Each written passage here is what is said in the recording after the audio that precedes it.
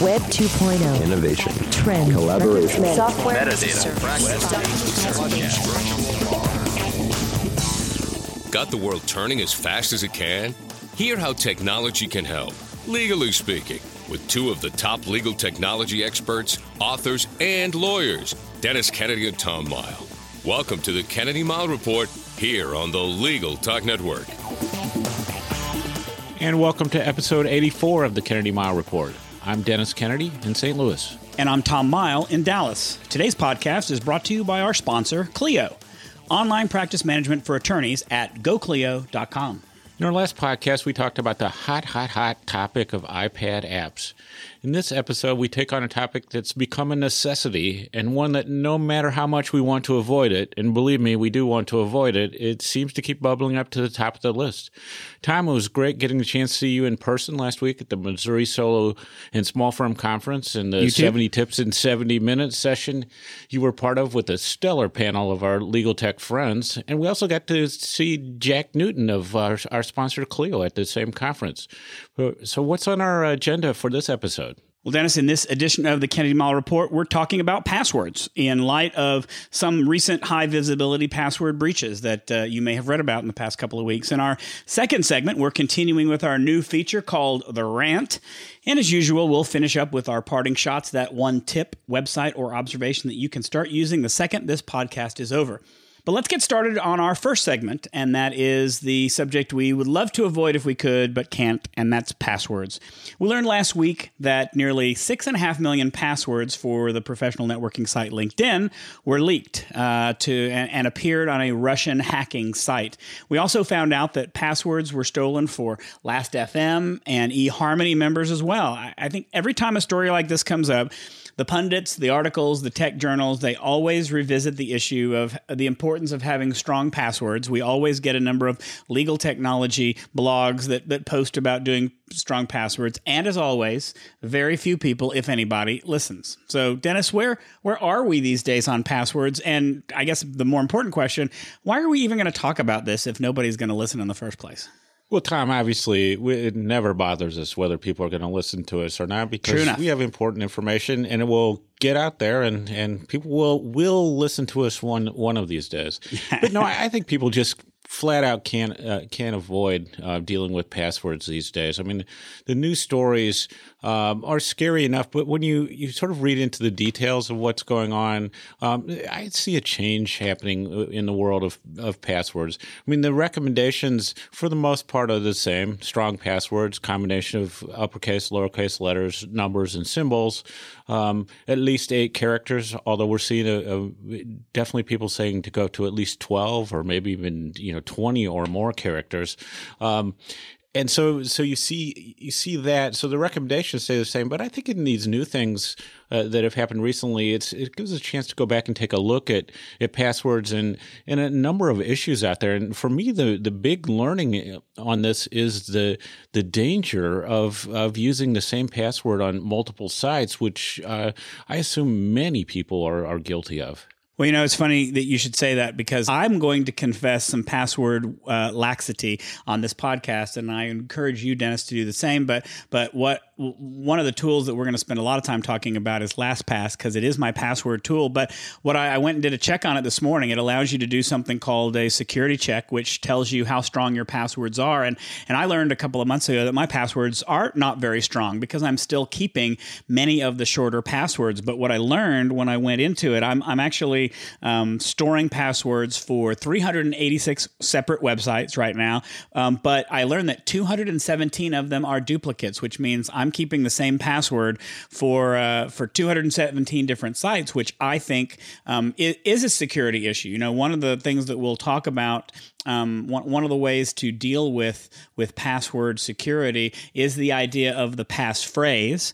And although it has some issues, I think that it's still a valid strategy for managing the passwords. But the problem with the passphrase is that it lulls you into what I think is a false sense of security, which means means that you put together a passphrase that should be unbreakable, but then you use it for every site that you have because it's something you can remember, and therefore you use it for all your sites. And I think that lulls people into a false sense of security, and that if it gets stolen from one site, then that sort of opens it up for all the sites, which I think is really the danger. I'm not as worried about my password being stolen from one site. I'm more worried about the fact that whoever steals my password in one instance has access to my passwords in multiple places. Yeah, Tom, and to explain what you mean by the passphrase is that rather than coming up with a word, combination of words, combination of characters, you're taking something like a line from a movie, favorite quote, something like that, and just typing that, running that all together as one passphrase. So it's really easy to remember. But it becomes a strong password just because of the length of it.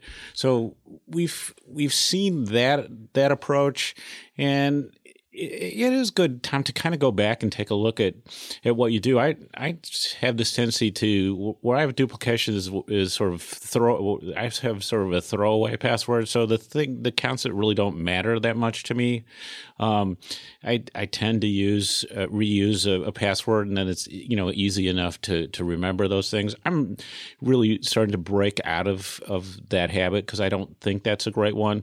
And the other thing, Tom, that these recent attacks have revealed to me is that even with the passphrase or a really good strong password, if you're reusing it, what's happening is when they reveal those passwords, they get added to the hacker password dictionaries. So when they run these brute force attacks, it just becomes one other combination that they will try. And so, yeah, if you're using it on more than one site, then potentially all those sites become vulnerable, which I think all of which is sort of driving us back to the password safe, as they call it, the type of programs that you have mentioned already. But we just come a long way to from the days when you had these really simple passwords and basically some variation of PIN number.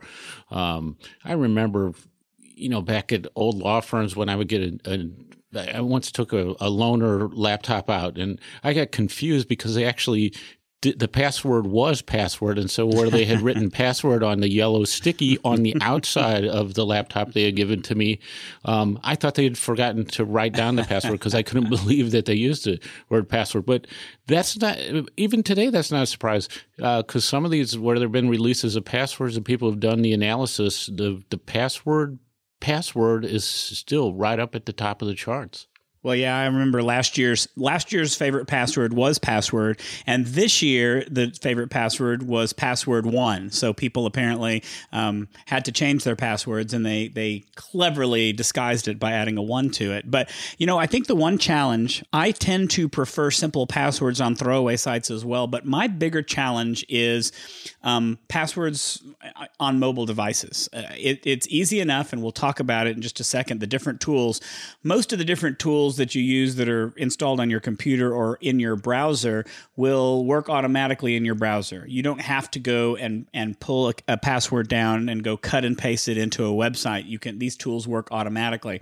Can't say the same for using an iPhone or an iPad or any other mobile device. On my iPad, I have an app version of the password tool that I use, LastPass. However, it doesn't work with the web browser that I like to use. LastPass comes with its own browser, but I find that browser to be very clunky. It will automatically insert all your passwords when you go to sites, but otherwise it's a very, I think, average browser. I want a browser on the iPad that will also manage my passwords through LastPass, and I don't see that coming anytime soon unless some of these app developers have a partnership.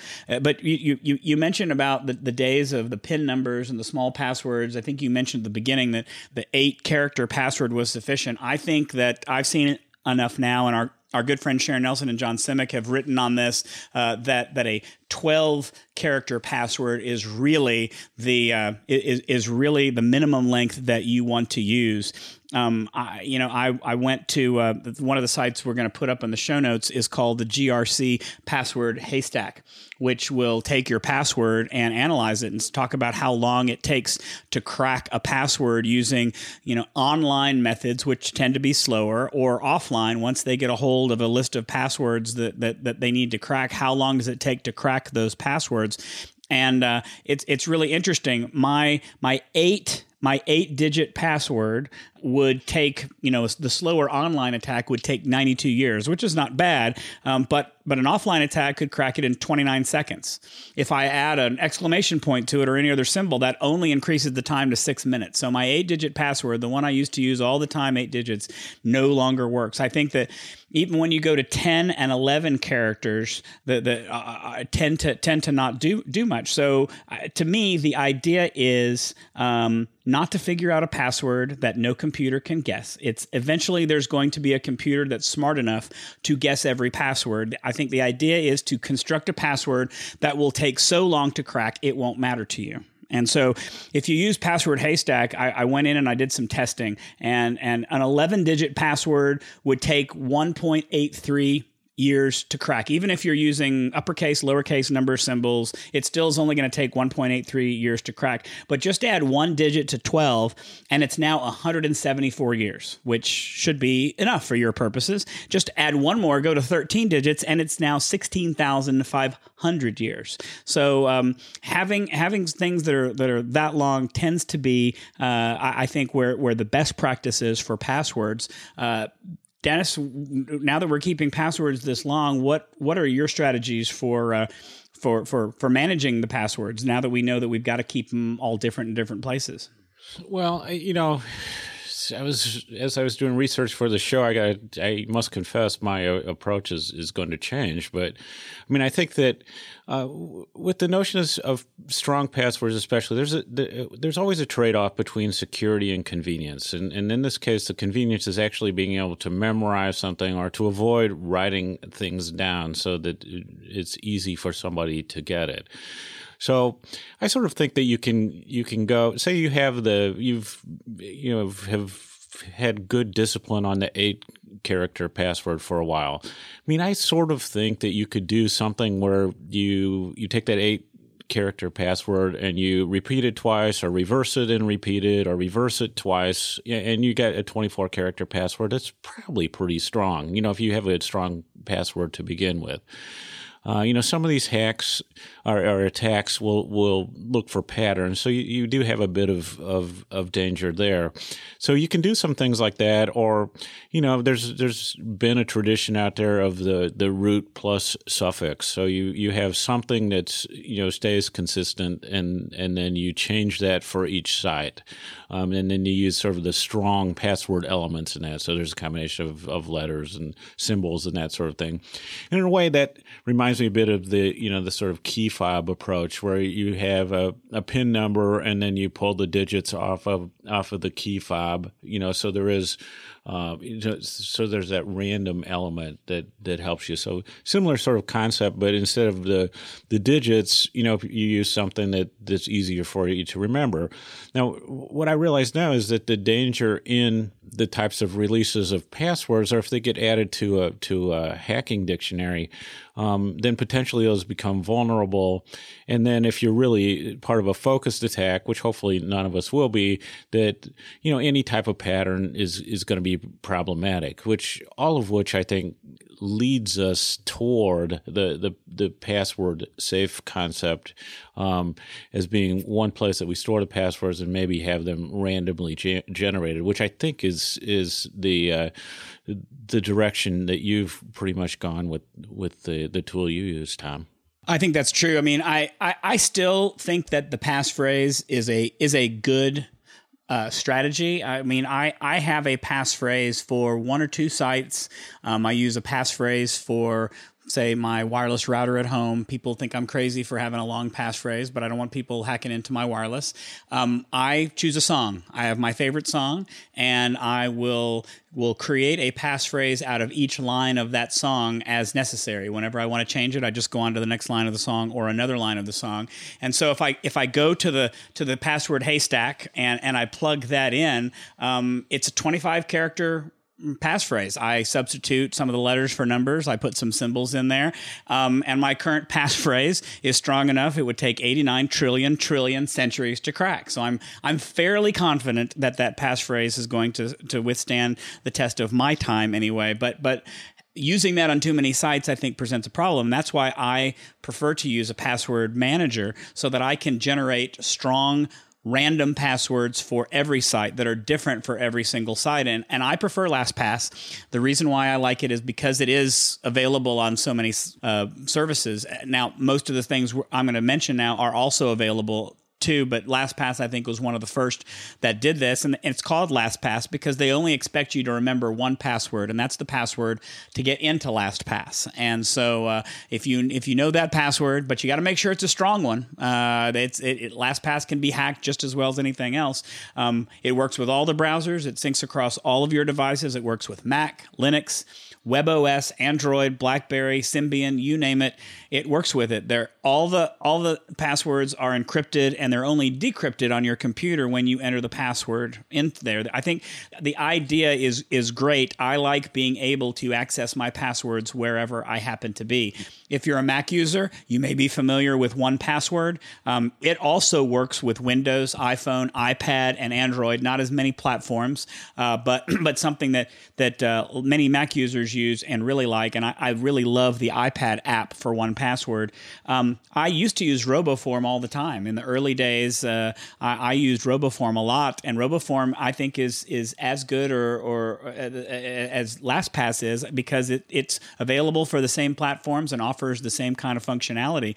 I guess my only other thing would be is if you're nervous about keeping all your passwords in an online service, there are a lot of people who are nervous about keeping them in the cloud, then you might consider using something like an Iron Key. An Iron Key is a USB drive. It comes with built-in password management, so you plug it into your computer, it enters the passwords in for you, and it takes all evidence of those passwords away from whatever computer you're using as soon as you're done with it. So it's nice to have that with you. My fear is that I tend to lose USB keys very, very easily. Now, people couldn't get into it. They wouldn't be able to access the passwords, but I wouldn't be able to get into it either. So that's one reason why I don't use that. But if you're leery of cloud services, then those are a couple different things to think about. Dennis, any other thoughts you want to share on software or strategies for managing passwords? Yeah, I just mentioned on the Mac users, there's the keychain program that's built into the Mac OS. That's pretty useful. You want to back this stuff up because if you do have a problem, you realize that you may not have access to that. And then, of course, it almost goes without saying, if you forget the password to one of these password managers, I mean, you've lost everything.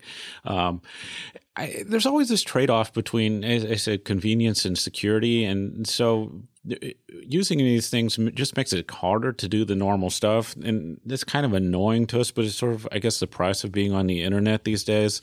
A couple episodes ago, we talked about digital estate planning. You realize how much more complicated you're going to make it for your survivors with all these strong passwords you're using. And so that's something to keep into account, take into account as you plan your digital estate.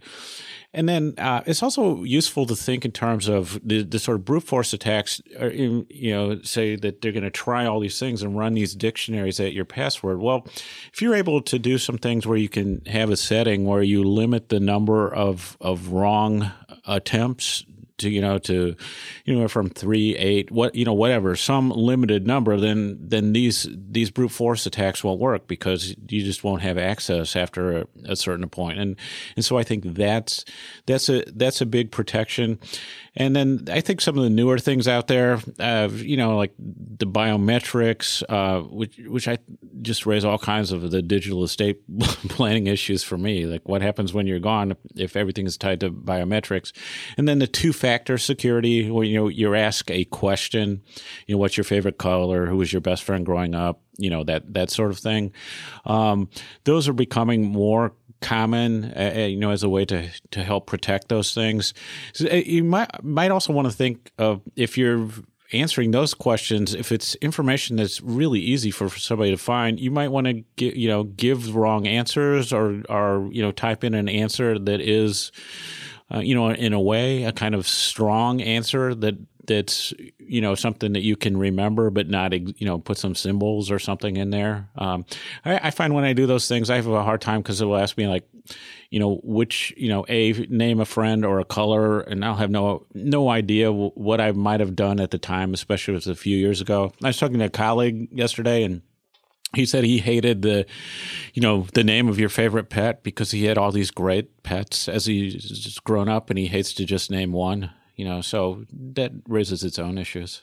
Yeah, two other things I want to mention in terms of suggestions for folks is, if you happen to use Google products, if you use Gmail or any of the other Google tools, they offer their own two-factor authentication, which I think is really great. If you're interested, we'll put some links in the show notes. Once you get it set up, just log into your site, and you'll be prompted to enter your regular passcode. And then once you enter your regular passcode for one time, it will ask you for your authentication code, much like the tokens or the fobs that Dennis was talking about. You can download to either your iPhone or to your Android phone the Google Authenticator, which provides you with randomly generated, frequently generated passcodes that you can use. And so it's not so annoying that it asks you to do that every time you log in. It remembers you for 30 days. But this security really is to protect against somebody who tries to access your account from another computer. So if you're using Google tools, I highly recommend adopting the two-factor authentication. LastPass also recently announced that they support two-factor authentication as well. So that's, again, another plus for using the LastPass tool. And one other link we'll post on the site is, if you're wondering whether or not your LinkedIn password happened to be one of those that was stolen, I'm going to post a link to the page from LastPass where you can securely enter your password, and they will tell you whether it's hash marks, whether the digital characteristics of your password are found in the file that was leaked, so that you can then go and take steps to protect your password online. Before we move on to our next segment, let's take a quick break with a few words from our sponsor, Clio.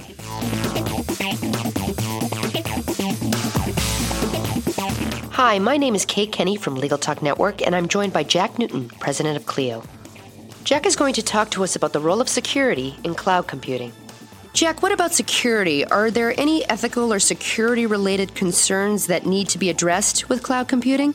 We're starting to see the first ethics opinions come out on cloud computing, and the early proposed ethics opinions, like that from the North Carolina State Bar, indicate that there are no ethical issues relating to the use of cloud computing in a law firm, but that, as with the use of any third-party provider, an appropriate amount of due diligence needs to be undertaken to verify that the provider you're using has implemented an adequate level of security and privacy precautions and is essentially taking due care with your confidential client data. We've been talking to Jack Newton, president of Clio. Thank you so much, Jack. Thank you. And if you'd like to get more information on Clio, feel free to visit www.goclio.com. That's GOCLIO.com.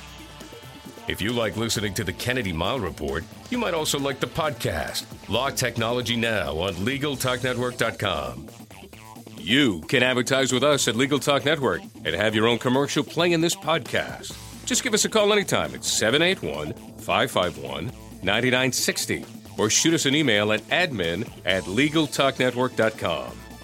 We're glad you're listening to Legal Talk Network. Check us out on Facebook, Twitter, and LinkedIn too.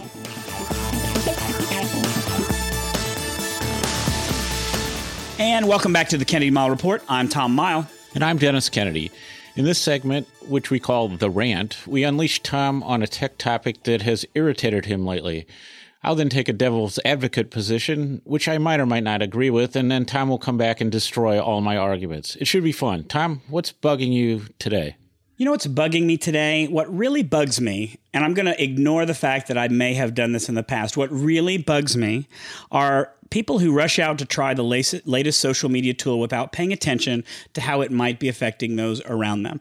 One of the things that I notice when I sign up for a social media tool is it almost always asks, and sometimes it doesn't, which is a fault of the tool. So my rant is against these tool providers as well. What do you want to share with other people, and where do you want to share it? Pay attention to those settings very carefully before you start to post random things or do random things on that social media tool. And I will give a couple of examples that haven't happened to me. I'll give the ones that did happen to me, but the examples that I've seen most recently, when Pinterest came out as a very popular tool for pinning things, there were a number of people who decided that they were going to pin every single thing they knew about in their entire lives to the Pinterest site. They just would pin and pin and pin, and they forgot that they had also, in their settings, the settings were configured to post everything they pinned on Pinterest also on their Twitter account. So I'm sitting here having to digest this vomiting of Twitter posts on something that somebody posts to their Twitter feed. It was really annoying to have to deal with all of that crap in my Twitter feed. The other thing I think is more embarrassing for the person than annoying for us. I personally enjoy it, but I think it's embarrassing. And it came up, I know, Dennis, for you and me this past week with two different friends of ours on Facebook who happened to be using the new web tool Social Cam. And I haven't visited Social Cam, but apparently when you view a video using Social Cam, it lets all of your friends around you know that you're viewing that video. And so both Dennis and I now have examples of friends of ours who have watched videos that they probably don't want their friends to know that they've watched, I think is a nice way of putting it. And so I think the rule here is, go in and look at your settings. Now, I am absolutely guilty of this, and it's happened to me before, although not quite as embarrassingly as that. I have posted to, I think, Facebook, a number of songs that I listened to on Spotify. I didn't realize Spotify was doing it. Facebook was posting a lot of the songs that I've listened to, and when I realized that, I think that it was, I think that it was fixed. But still, that I don't think that excuses anybody. And there's my rant. My rant is pay attention to your social media settings, folks, because we don't want to be the victim of your inability to properly configure your settings. I hope I'm not upsetting anybody by saying that, but that's the way I feel at this moment. Dennis, convince me otherwise. You know, Tom, I actually don't even have a devil's advocate argument on this one because it's, but I do have a memory of my favorite of the thing that you accidentally were posting, which you, of course, have forgotten conveniently, which was that at some point you had your Foursquare account tied to Twitter. And so I emailed you one day to say, hey, Tom, do you really want people to know that you went to the doctor and picked up a prescription, an hour later? And, the good thing is that you've forgotten that and you can pretend it was somebody else. But, I think those things happen accidentally. And, you just got to know the settings on those things. When somebody's asking to use your Facebook account or to share things, I mean, their definition of sharing is probably going to be different than yours. And if there's one thing that everybody should do is to go into Facebook and check their app setting and see what apps are installed and what kinds of things they're sharing and put some blocks on that stuff. Some people may want to share stuff, but the Social Cam thing is just unbelievable, the things I've seen. And even if I were tempted to click on the video that somebody's watched, I'm afraid that it will send out over Facebook that I watched it too. So I don't even click on those things. So on this one, Tom, I got to agree with you that maybe we don't want to share as much as the next person, but people need to think carefully about what's going on and also to find out what it is they are sharing. Not everybody has friends who are going to tell them, because it is funny sometimes when you see somebody start to share things.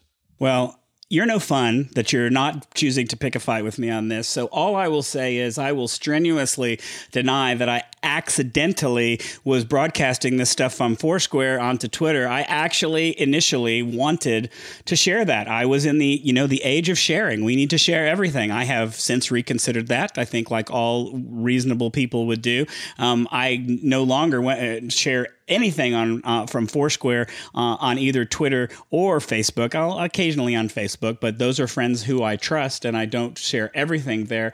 But that was because I took a reasoned look at what I was doing and paid attention to it and made the right settings. I encourage everybody to go to a site called mypermissions.org.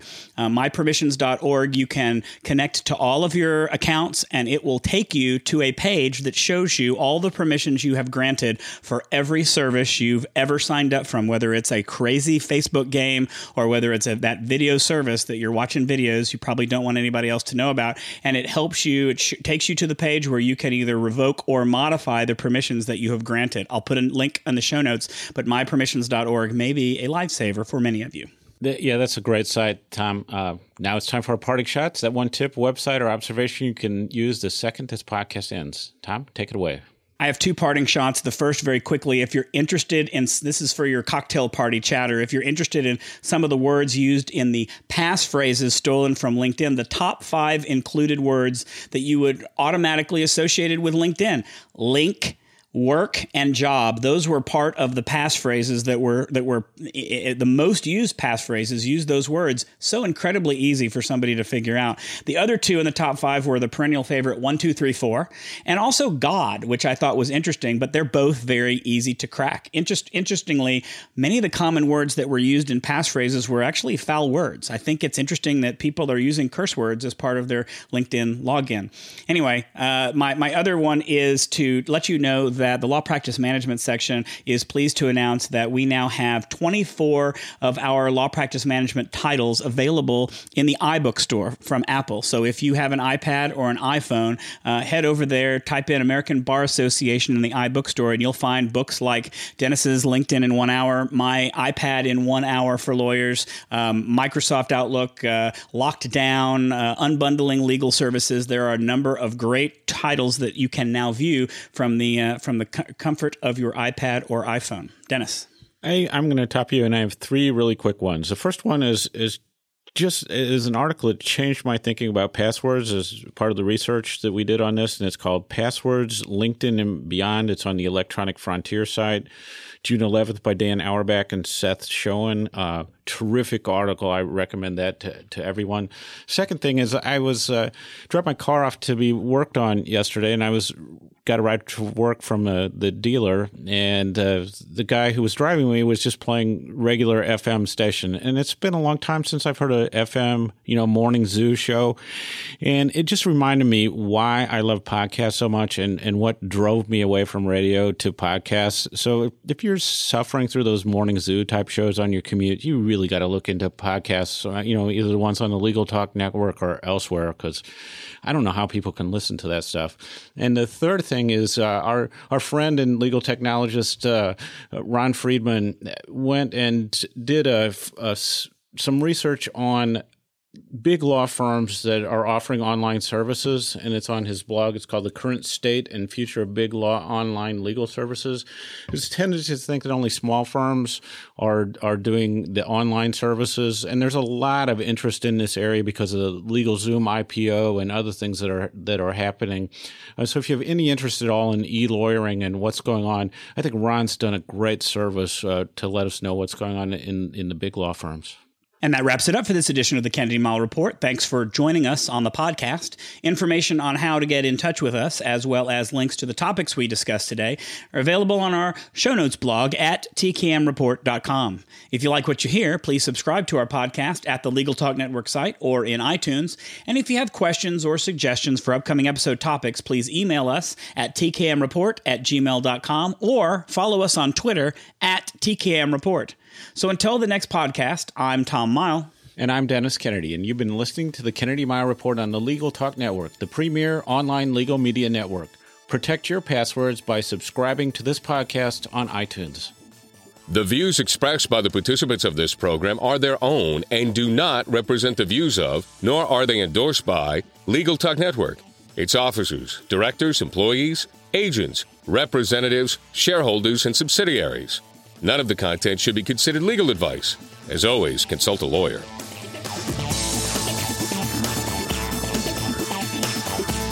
Thanks for listening to the Kennedy-Mighell Report. Check out Dennis and Tom's book, a lawyer's guide to collaboration tools and technologies, smart ways to work together, from ABA Books or Amazon. And join us every other week for another edition of the Kennedy-Mighell Report, only on the Legal Talk Network.